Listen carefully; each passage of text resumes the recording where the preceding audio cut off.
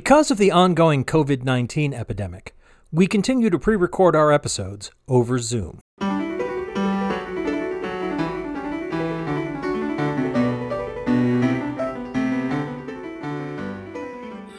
Good evening and welcome to Civil Politics here on Valley Free Radio, WXOJLP 103.3 FM out of Northampton, Massachusetts. I'm Michael Dow, hosting the show tonight with my good friends Genre and Sue, and our special guest, Thom Hartmann, who many of you may know. Mr. Hartmann hosts a live progressive talk radio show daily from noon to 3 Eastern on hundreds of radio stations, both commercial and nonprofit, all across the United States, including local station WHMP, AM 1400 and 101.5 FM. Mr. Hartmann's written over 30 books, some of which have been New York Times bestsellers. He's worked in fields as varied as homeopathy, advertising, travel, international relief, and an herbal tea company. He and his wife Louise have been married for half a century now, starting 7 businesses and raising 3 now adult children. And they currently live in Portland, Oregon with what is described as a small menagerie. And we're especially glad to have Mr. Hartmann here with us because next Tuesday, I believe, the 18th of July, in our year of our Lord 2023, your latest book, The Hidden History of American Democracy, Rediscovering Humanity's Ancient Way of Living, will be coming out for people to get. And I've read it, and honestly, it's a damn good book. I think our listeners should read it. So, you know. Thank you. Yeah. So... since we only have you for a limited time, I'd like to dive in with, we've got Sue, why don't we start with, let's start with sort of the historical questions, the background stuff. Sue, you were particularly interested in asking about sort of the secular origins of American democracy and in relation to Supreme Court. Oh, well, Supreme yeah, okay. Court. All right, we'll focus on the Supreme Court first then.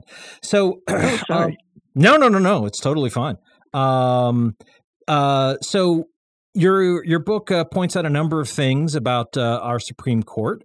Most notably that Article 3 does not specify that it is a quote-unquote co-equal branch of government, and it doesn't actually enshrine the power of the Supreme Court to strike down acts of Congress anywhere. That is sort of an outgrowth of the Marbury versus Madison decision in the late 18th century. Sorry? 1803. Early 19th. My bad. And essentially, you're arguing that we really need to bring the court to heel to be more in alignment with the actual textual powers granted to it. So could you explain that at least briefly for our listeners, and then we can talk about that a bit more? Sure. And Sue, is that your question? Not exactly. I am the Republican, so I always come at things a little differently. I've read your book, Crash, of 2016. I'm a real Republican, lifelong. And I thought it was very interesting what you said over the last couple of days about the Supreme Court and just what Mike said, that whole piece about the 3 not equal branches of government. So here's the question for you. What do we do about it right now, given what's going on? And what in the world do you think we should do about Clarence Thomas? Okay, great questions, all, and thank you, both Michael and Sue. The framers of the Constitution, and you can read the debates, by the way. James Madison's notes on the Constitutional Convention are now in print. He promised everyone there that he would keep them secret for 50 years until everyone was dead, and he did. But they were published after his death, and he wrote down everything everybody said. And so, we have a pretty good and fairly accurate record. And it was fairly clear from that. I mean, there were a few people who thought that judicial review, which includes the ability to strike down laws passed by Congress or even modify laws passed by Congress, should be one of the powers of the Supreme Court. But that was not the consensus, and that's not what got written into the Constitution. In fact, it's the opposite. Article 3, Section 2 of the Constitution says that the Supreme Court shall operate under regulations defined by Congress and within the parameters of exceptions defined by Congress. And in the beginning, in the first century or so of this nation, the Supreme Court largely did that. In 1803, in the Marbury versus Madison case, Marbury was a guy who had been given a commission by the Adams administration.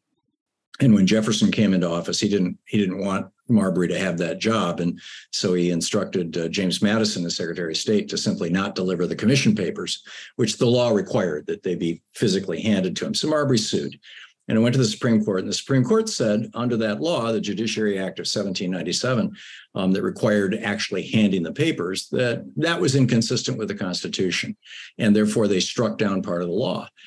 This made President Jefferson absolutely insane. I mean, he went nuts. He wrote, under this decision, the Constitution has become a thing of wax, a mere thing of wax to be molded in the hands of the judiciary, and that the branch that is unelected, the least responsible to the voters. He called it tyranny. He said it was setting up essentially a dictatorship. He was furious, as was much of America. And as a result of that, I mean, the Supreme Court, the Marshall Court, and Marshall, hated Jefferson. They were bitter enemies, which is why John Adams put Marshall on the court as Chief Justice a week before Jefferson was inaugurated. Adams was the lame duck president at the time. He was Jefferson's second cousin. Marshall was. But even Marshall basically didn't touch that kind of ruling again. I mean, there were two sort of rulings that had to do with the Constitution during Andrew Jackson's presidency. One having to do with the Second National Bank of America, and the other having to do with the Trail of Tears. Both were ignored by President Jackson. He shut down the bank anyway, and the court has made its ruling. Let them enforce it. Exactly. That was he let Justice Marshall enforce it. Yes, that was it. Yes, Chief Justice Marshall has made his ruling. Let him enforce it, and the famous comment. And so the next time that they really, in a big way, the court tried to rewrite laws was in 1856 in a case called Dred Scott versus Sanford, in which this former slave, Dred Scott, Sanford, his owner had sent, slave finders out to capture and return him to Missouri. And they did, and he sued and went to the Supreme Court. And Roger Taney, who was the Chief Justice at the time in 1856, thought that he would once and for all solve the slavery problem. Taney himself was a slaveholder. And so Taney ruled in Dred Scott that all Black people in the United States were subject to becoming property of white people, that they had no rights basically under the Constitution. Oh my God. That any white man was bound to respect. Exactly. And in fact, I mean, under his ruling, free Blacks in the North, any old white person could just walk up and say, "You're mine now." I mean, it was just nuts. He said that, nature itself, defied the idea of Black people having any kind of agency. Didn't matter where you were born, where you lived, or what citizenship you might have held, any of that. None of it mattered. Exactly right. Super awesome. Really love that. Really. Yes. Abraham Lincoln basically certainly makes a point that, like, maybe the Supreme Court being able to settle these questions with absolute authority is problematic. Exactly. And the way Abraham Lincoln dealt with this was brilliant. He said, basically, the Supreme Court is the final court of appeals. I mean, that's clear in the Constitution. The buck has to stop somewhere. So poor Mr. Scott has to go back to Missouri and be a slave again. But I'm not going to apply that to anybody else. And, so basically he kind of split the baby in half, but largely ignored the Supreme Court also. So then, they kind of kept their fingers out of that business. There were a couple of cases in the 1880s that involved the Constitution. The railroad tax cases that established corporate personhood were the most famous. But it really wasn't until the early 20th century. The Lochner era? Exactly. Well, not just the Lochner court, but also, going into the Franklin Roosevelt administration, the court started aggressively knocking down the New Deal, striking down unemployment insurance, they were prepared to strike down Social Security, striking down labor rights, they were just going nuts. And that, provoked FDR to try to pack the court, which then caused the court to change their mind. Justice Owen Roberts was the first to break, and he went along with not overturning Social Security. It was called the switch in time that saved 9. And that led FDR to back off. And frankly, in answer to Sue's question, what do we do about Thomas? I think it's going to have to be something like that. I mean, public opinion was strongly against the court during FDR's time until they changed their tune. And it has become strongly against the Roberts court now. And I think Congress just needs to amp it up. Sheldon Whitehouse says he's going to start hearings next week into the essentially bribery of Clarence Thomas and perhaps Sam Alito. And they're looking, and also, why is Amy Coney Barrett not recusing herself from cases that her father, worked on when, for 30 years he was the lead lawyer, one of the lead lawyers for Shell Oil. She had always recused herself when she was on the appeals courts on such cases. These people just are not behaving normally, like judges should. They're certainly not behaving within the canon of judicial ethics that every other federal judge must comply with. So I think, go ahead, Sue. Well, I was just going to say, so you think in some ways it's up to the House to brush them back from the plate, and or the president, and or the public, that people have to push back against them. House primarily. It's going to have to originate. All legislation has to originate in the House, although, under the Constitution, although in fact, that's not always the case. The Senate will take a dead bill that passed the House, empty it of all content, fill it with something new, change its title, and pass it back to the House. Send it back. Can I ask a sub question? Yeah. You're talking about how the judges aren't acting like judges. Do you think that has something to do with them starting to name younger and younger judges?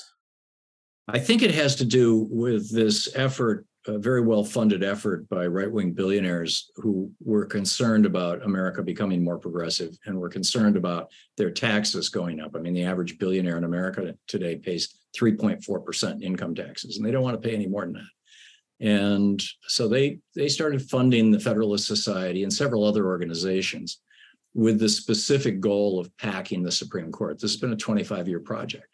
And, they finally, with Trump, hit a home run and got 3, I would say, manifestly unqualified people on the court. I mean, Amy Coney Barrett had only handled a handful of cases in her career, at least on the appeals court.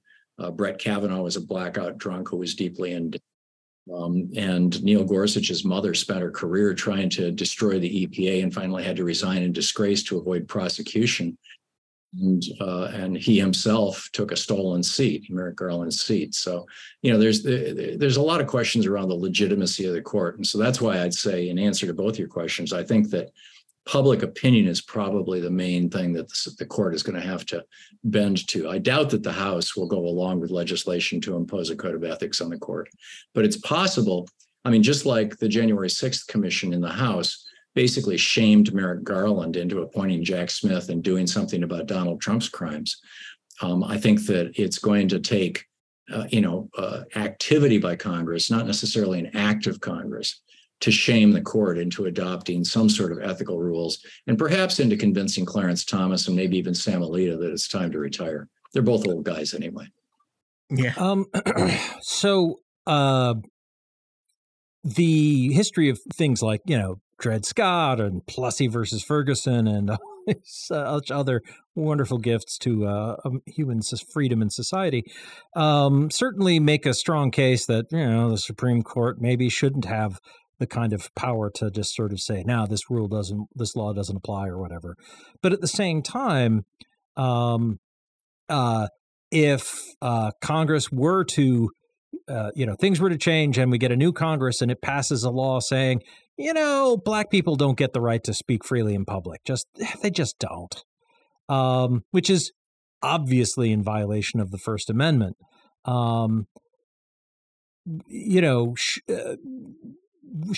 isn't it useful to have a Supreme Court that can say, yeah, no, that's no good? Well, in theory, and typically, particularly Democrats and liberals point to Brown versus Board and Roe v. Wade as examples of where the court has done the right thing and why it's so important to have judicial review. Well, Miranda v. Arizona.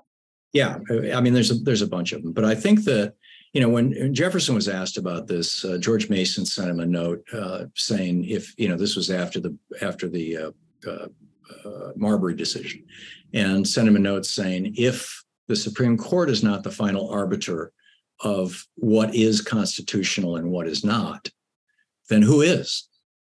And Jefferson wrote back and a very short letter.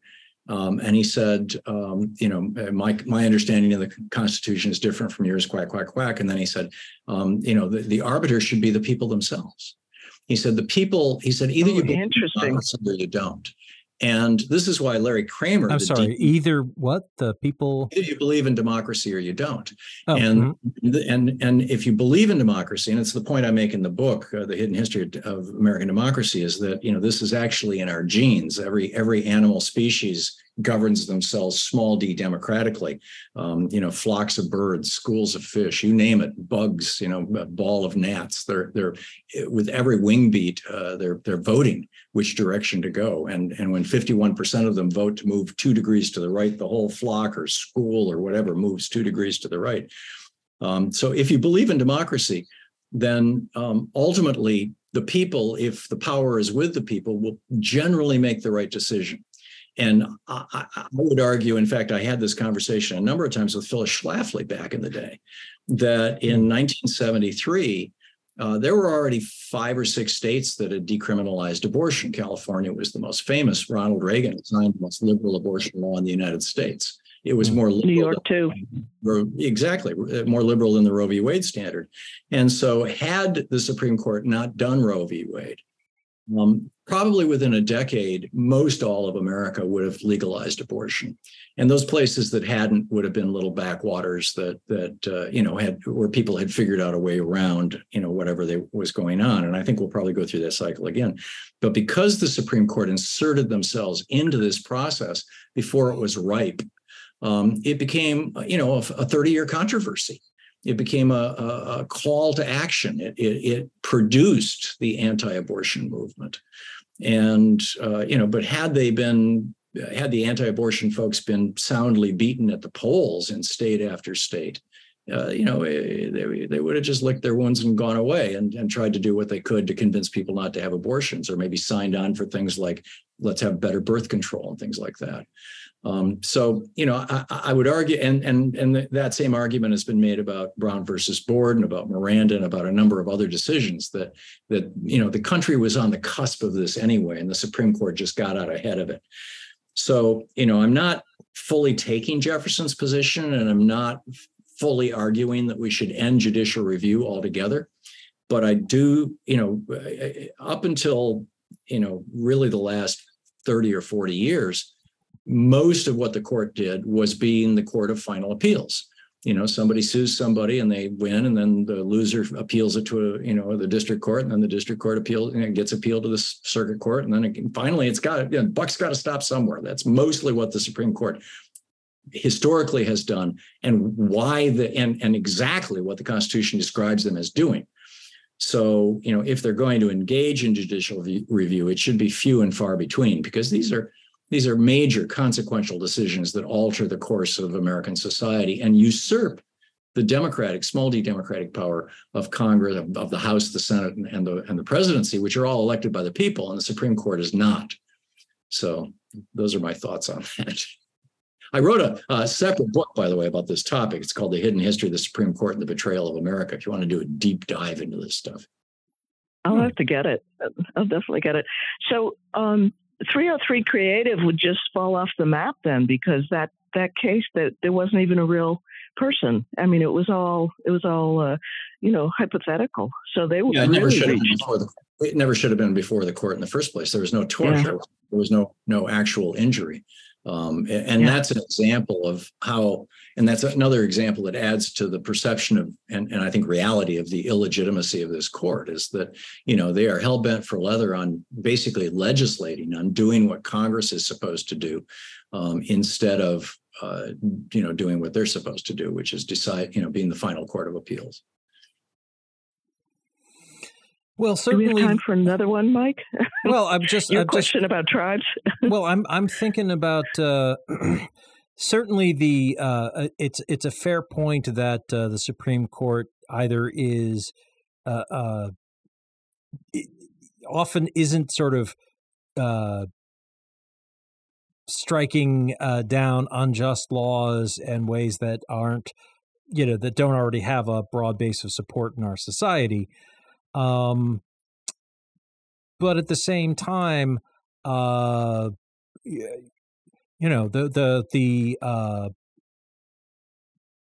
Jim Crow laws, segregation and whatnot throughout the country, not both at the state and at the federal level, were just accepted. And that was Plessy versus Ferguson in 1898. Right. Established those laws. That was the Supreme Court. Right, exactly. And then it was the Supreme Court that said, no, on second thought, this is bad. And I'm also reminded of the here in Massachusetts, the state Supreme Judicial Court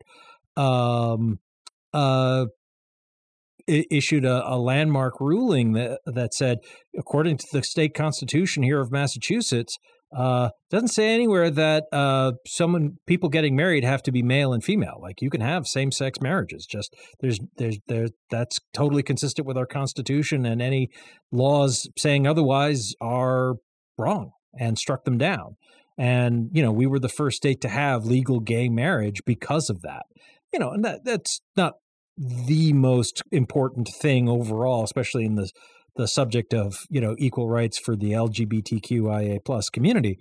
But it's an example of how a judiciary can just sort of cut through a whole layer of political nonsense, because our then governor Mitt Romney wasn't going to be, signing any laws legalizing gay marriage anytime soon. But it's also an example of judicial review done right. Because your Constitution. Why, thank you. We are a cool state.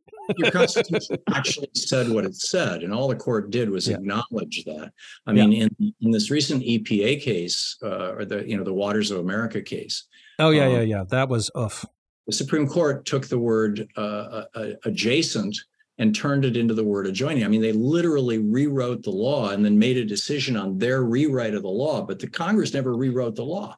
And they did something very similar. Well, they've done that 2 or 3 times now, and recently, Heller did that as well.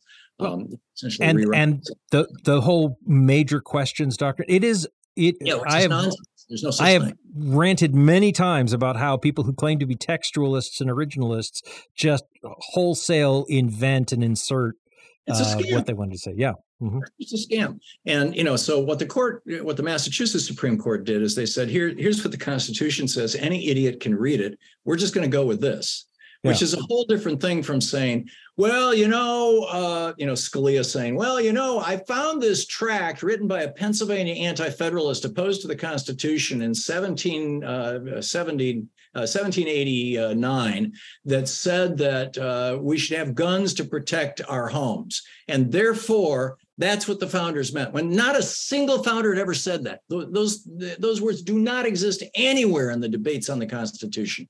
The Second Amendment was not about that at all. It was about getting rid of a standing army and only secondarily, incidentally, to preserving the slave patrols in the southern states. But it was all about a huge debate about having a standing army. And, Scalia just invented this thing in Heller, and he could only find one guy from the 70s. It's just like, in Dobbs. I mean, Alito had to go find one guy from like the late 1600s, early 1700s, who burned women at the stake. I mean, this was a guy who sentenced women to be burned as witches, to quote him about abortion. Yeah. It's like, wait a minute, that's not reading the Constitution and saying, well, this is what the Constitution says. No, that's a whole different thing.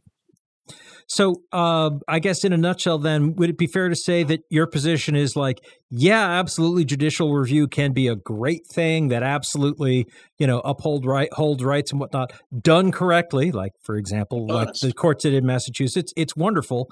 But because the courts tend to be these unelected lifetime appointments, it's too easily open to abuse, and you'd rather sort of rely on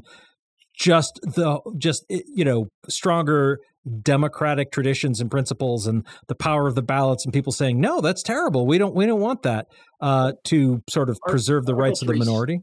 Article 3, Section 2 that defines the Supreme Court, says that they shall try cases as to law and to fact. Now, the as to law part is what has been interpreted to justify, and was interpreted by John Marshall to justify judicial review.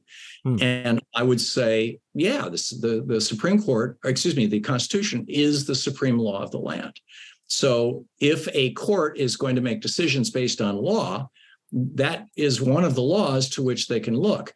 But they can't invent doctrines. They can't imagine what the founders might have thought. They can't find some guy from the 16th century and say, well, because he said this, we're going to. No, I mean, like I said, and like you guys just pointed out, the Massachusetts case is a perfect example of how deciding cases based on law, when that law is the Constitution, makes perfect sense. And arguably in the Marbury case, Marshall was doing that.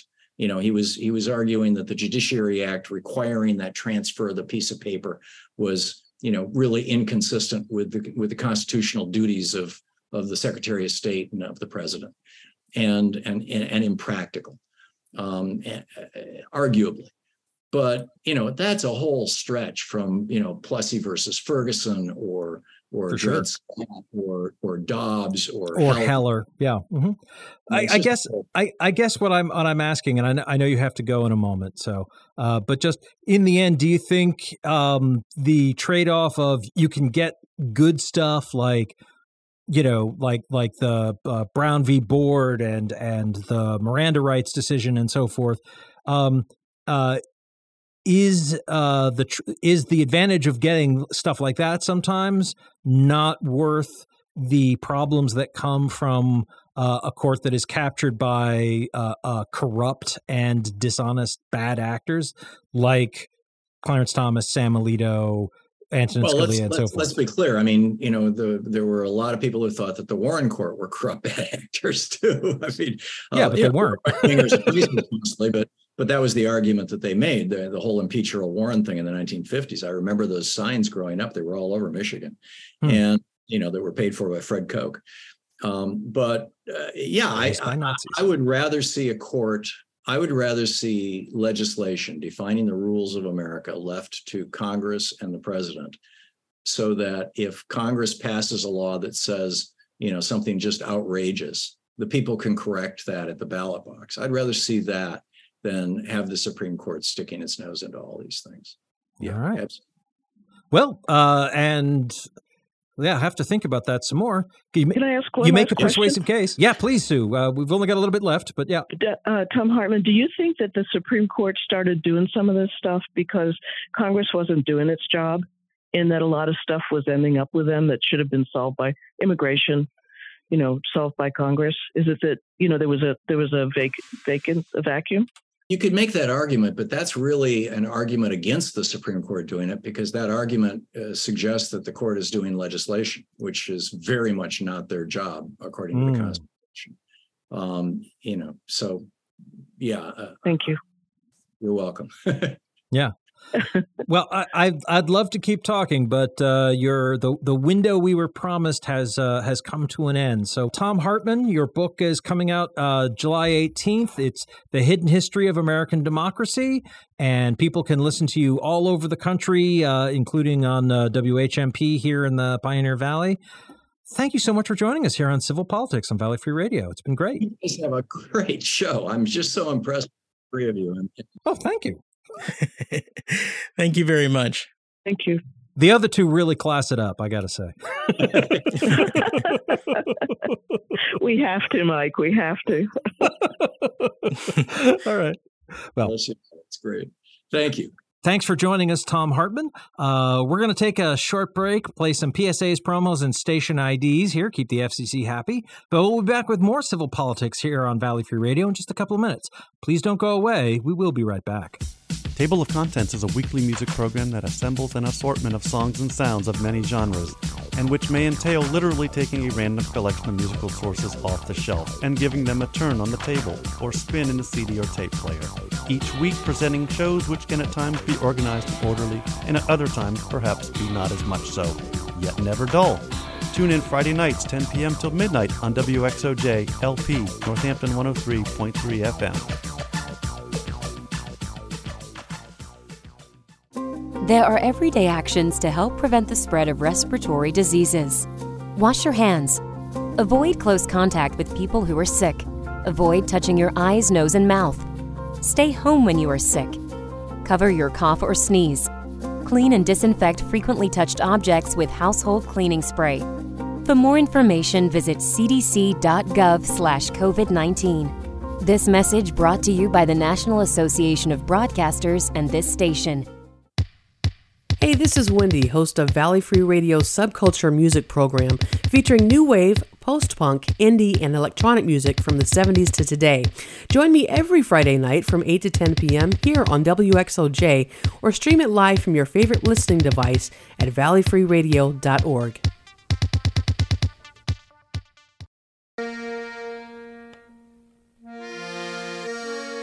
The Forbes Library staff would like to remind you of the incredible resource that you have in your local public library. We have tens of thousands of books for you to check out, music CDs, movies, newspapers from around the region, the state, and the country. We have a wide variety of magazines and free computer and internet access every day. We also have our incredible reference services there to help you answer particularly vexing problems. All of this is free, locally available at 20 West Street in Northampton, so come by and check us out in person or at www.forbeslibrary.org or call 587-1011 for more information. And we're back with Civil Politics here on Valley Free Radio, WXOJLP 103.3 FM out of Northampton, Massachusetts.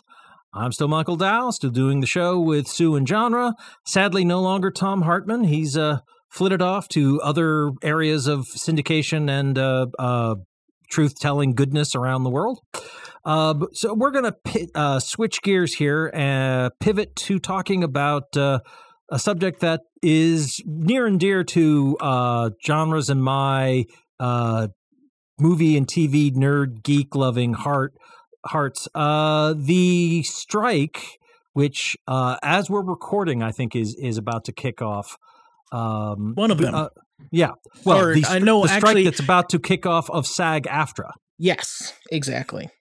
Which is the Screen Actors Guild. Screen Actors Guild, which used to be a separate thing from the what is the affiliate association of something of television and radio. I can't remember what AFTRA stands for, but it's for television and radio people. I don't remember what the F stands for. The Screen Actors Guild, American Federation of Television and Radio Artists. Yeah.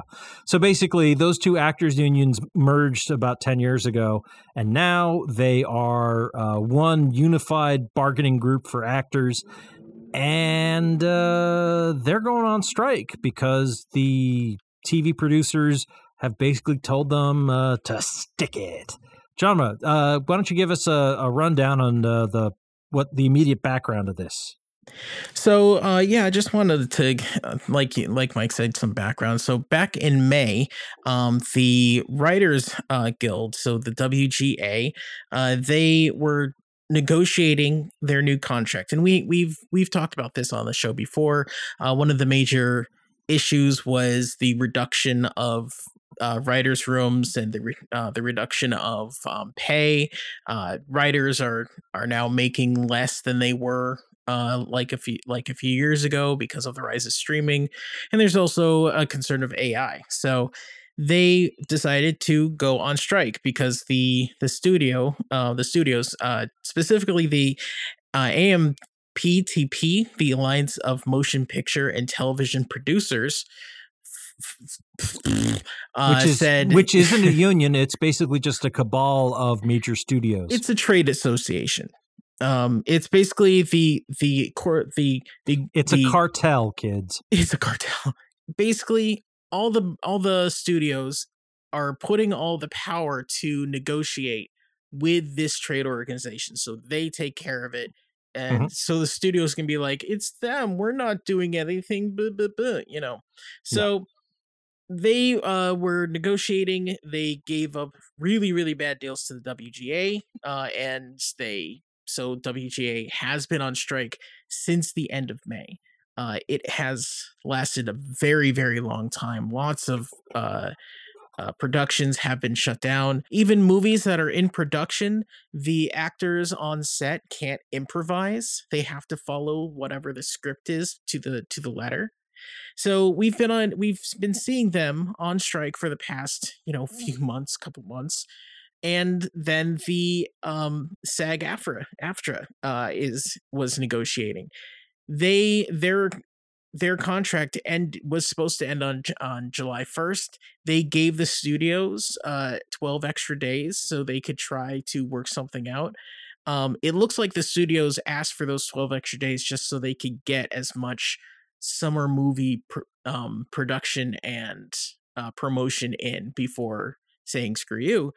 And yeah, they didn't reach a deal. So on the 13th, as of actually July 14th at 12:01, the Screen Actors Guild, so all actors are now on strike, which means all the actors and all the writers are refusing to work, which means Hollywood is shut down. That's what it means.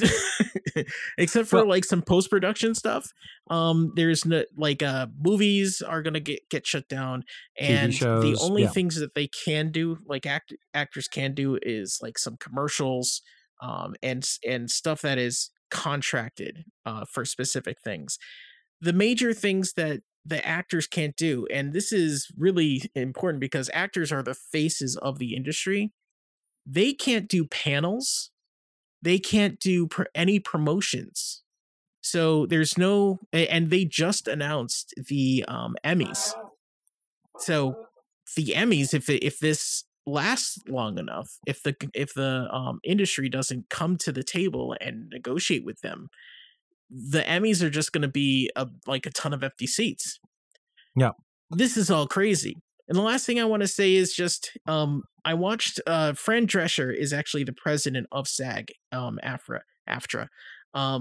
She had this great speech, and I'll link it in the show notes. Just talking about how they really, this is a moment for workers and a moment for anybody really who is getting screwed over by their employer. But that one of the major things that they said was the the AMTBT or whatever, the studios were saying, the producers cartel. Yeah, the producer cartel. One of the things they suggested was, or one of the things they wanted was a background actor. So in a scene, there's like people like moving around in the background. It's usually like a day's work or something like that. If you're a background actor, you get paid for the day, but the studio can scan your face and just use it for as long as they want. AI. Yeah. With AI and just use it and reproduce it, and you don't get paid anything. This is something that they proposed that they called groundbreaking. Nothing makes sense. Up is down. I'm glad that they're striking. This is just insane. It's theft. It's actually theft.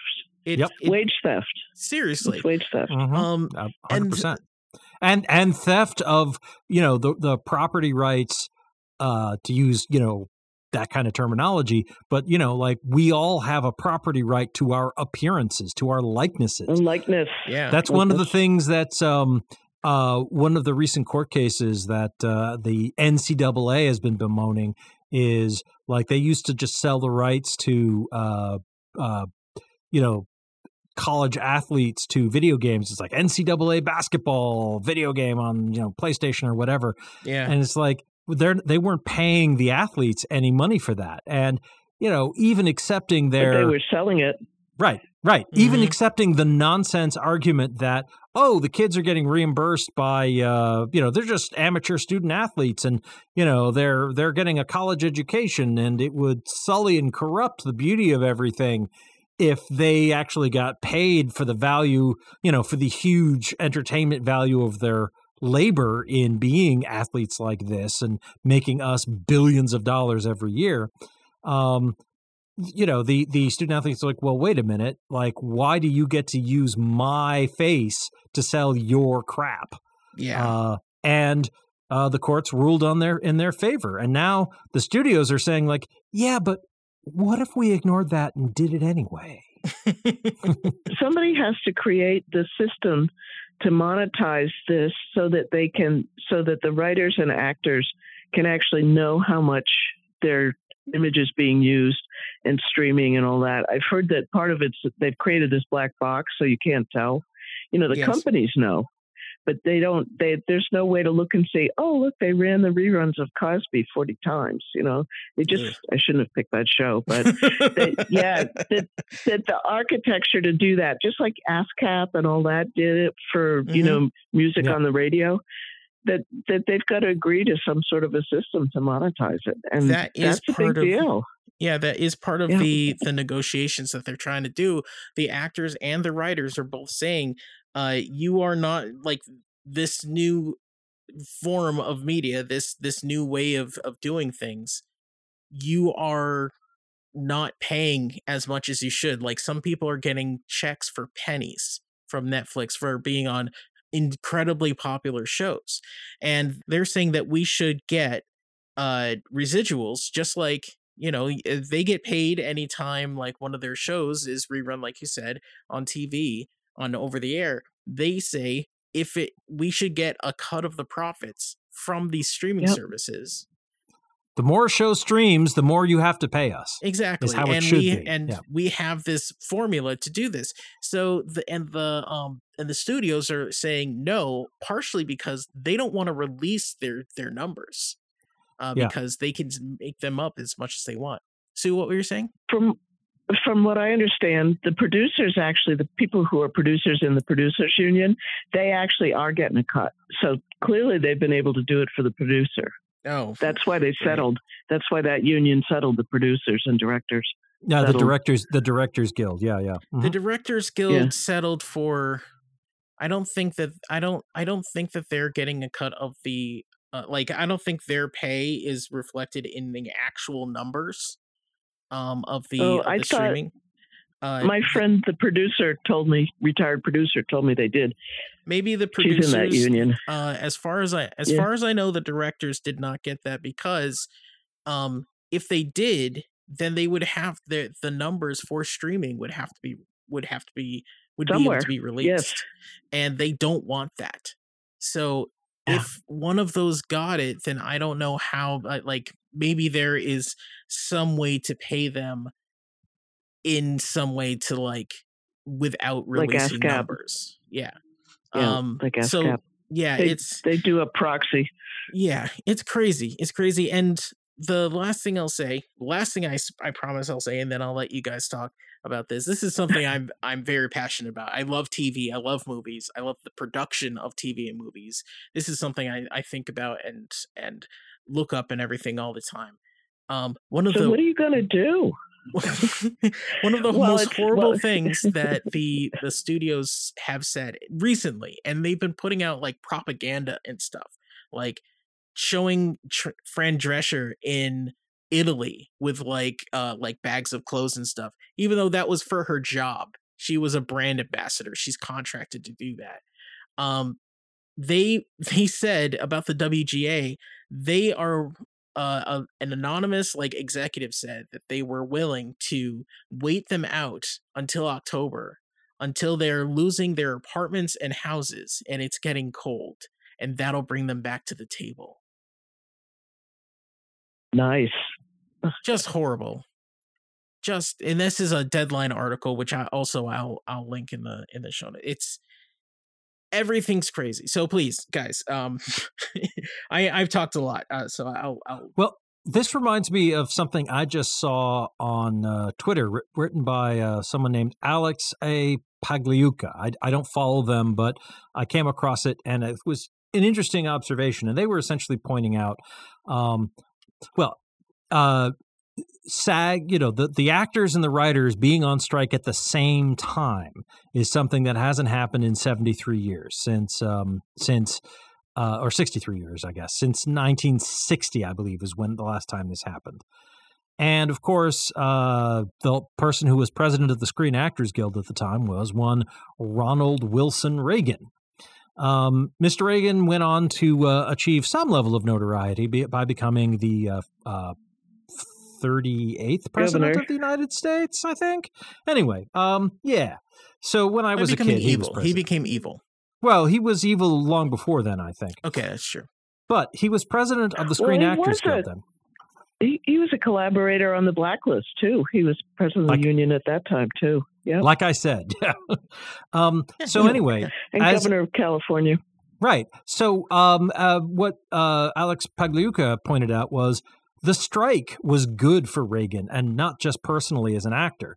Being president of SAG was part of what he touted as his qualifications for being governor of California. Essentially, he used it as an example of having been in an executive position. And being governor of California was the big argument he put forward to becoming president of the United States. He said, I've done this well, now I should be president of the whole country. And once he was president, starting in 1981, he then turned around and used his power to systematically undermine union power, with breaking up the air traffic controllers strike, for example, and otherwise just taking steps to break unions around the country. He was virulently anti-union as president. And part of the reason why these actors and writers are striking now is because unions as a whole have been on decline, have really been hollowed out and undermined since Reagan's presidency. And it's only in the past 2 or 3 years have we started to see a resurgence of organizing and enthusiasm for them. And Alex Pagliuca pointed out, Alex Pagliuca wrote and said, Reagan used a union to build a ladder that lifted him up to the most powerful elected office in the world. And he then went around chopping down all the ladders for all the other working people. This is American conservatism in a nutshell. It's a project of the wealthy and the powerful and serving their interests, and that's it. And I, as a lefty Democrat, woohoo, I believe that too. But yeah, Sue, how did Reagan actually break the power of the air traffic controllers? I remember this a little bit, because I was 11 or 12 when this happened. And I remember just thinking, isn't it dangerous to fire air traffic controllers? Aren't planes going to crash? Well, there's certain unions that cannot strike. And the reason they cannot firefighters, strike for example. Yeah. Firefighters, air traffic controllers. Yeah, there's a whole bunch of them. And the reason they can't strike is exactly that, because it's dangerous for them to strike. They can negotiate and they can do all kinds of things. And they can do, I forget what it's called, informational strikes. But they can't actually strike. And that's what the air traffic controllers did. They started to call out and be out. And he said, anybody that's out, because you cannot strike, and it's clearly a strike, he fired him. And I actually don't blame him for that. I was actually stuck on planes during that period because I traveled a bit. And it was terrible. It was terrible trying to get around because, there was not enough air traffic controllers and people, they were trying to train them, and it was a little hairy. But I guess my question is, he went to the mat for the Screen Actors Guild and the writers in the 60s, right? He must have orchestrated that strike. And then he turns around and uses it. But for the air traffic controllers, he was basically enforcing the law. I mean, it's almost like what Biden was doing with, where you almost had a train strike. And yes, I forget who the other groups were. And, Biden went right up to the line trying to force them to go to work and all that.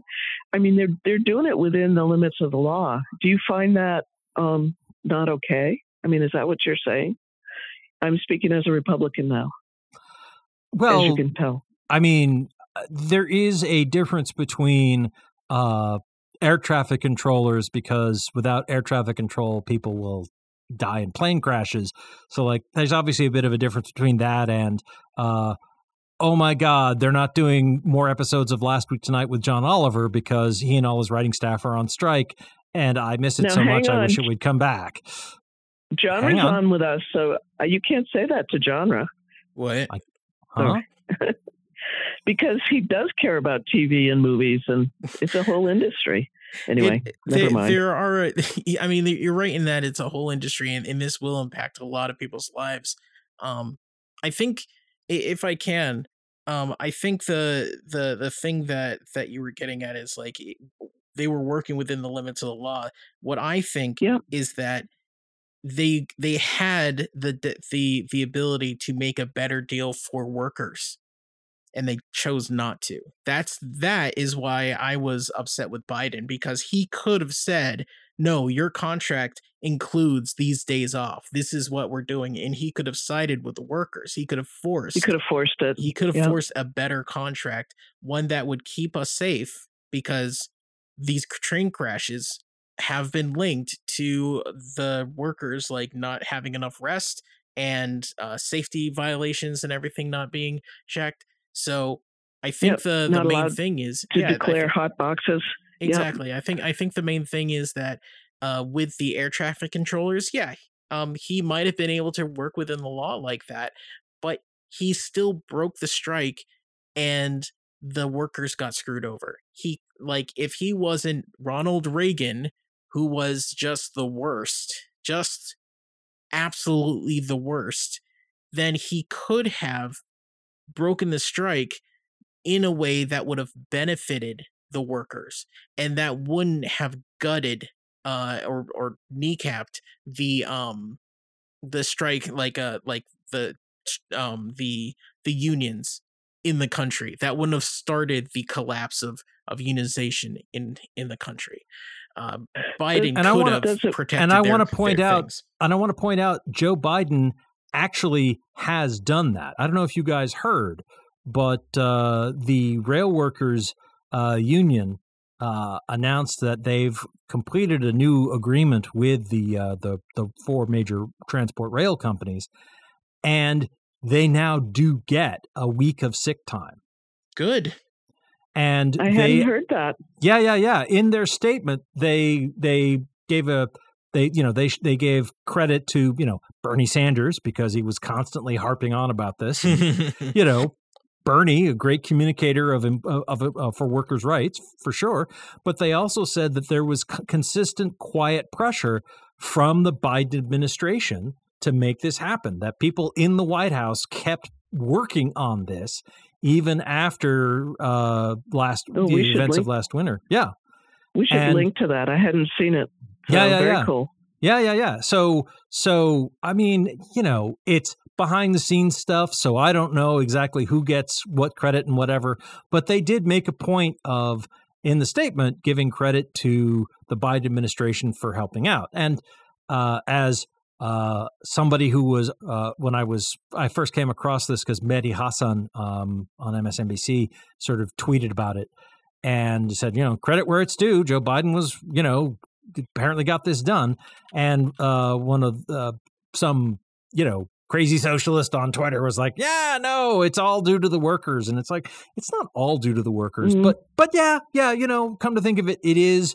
Like, if it weren't for these people continuing to hold together and strike and be willing to put pressure, it wouldn't have happened. So absolutely, credit to the pluck and agency of the people working the railroads. But, their official union statement gives credit to the Biden White House. So.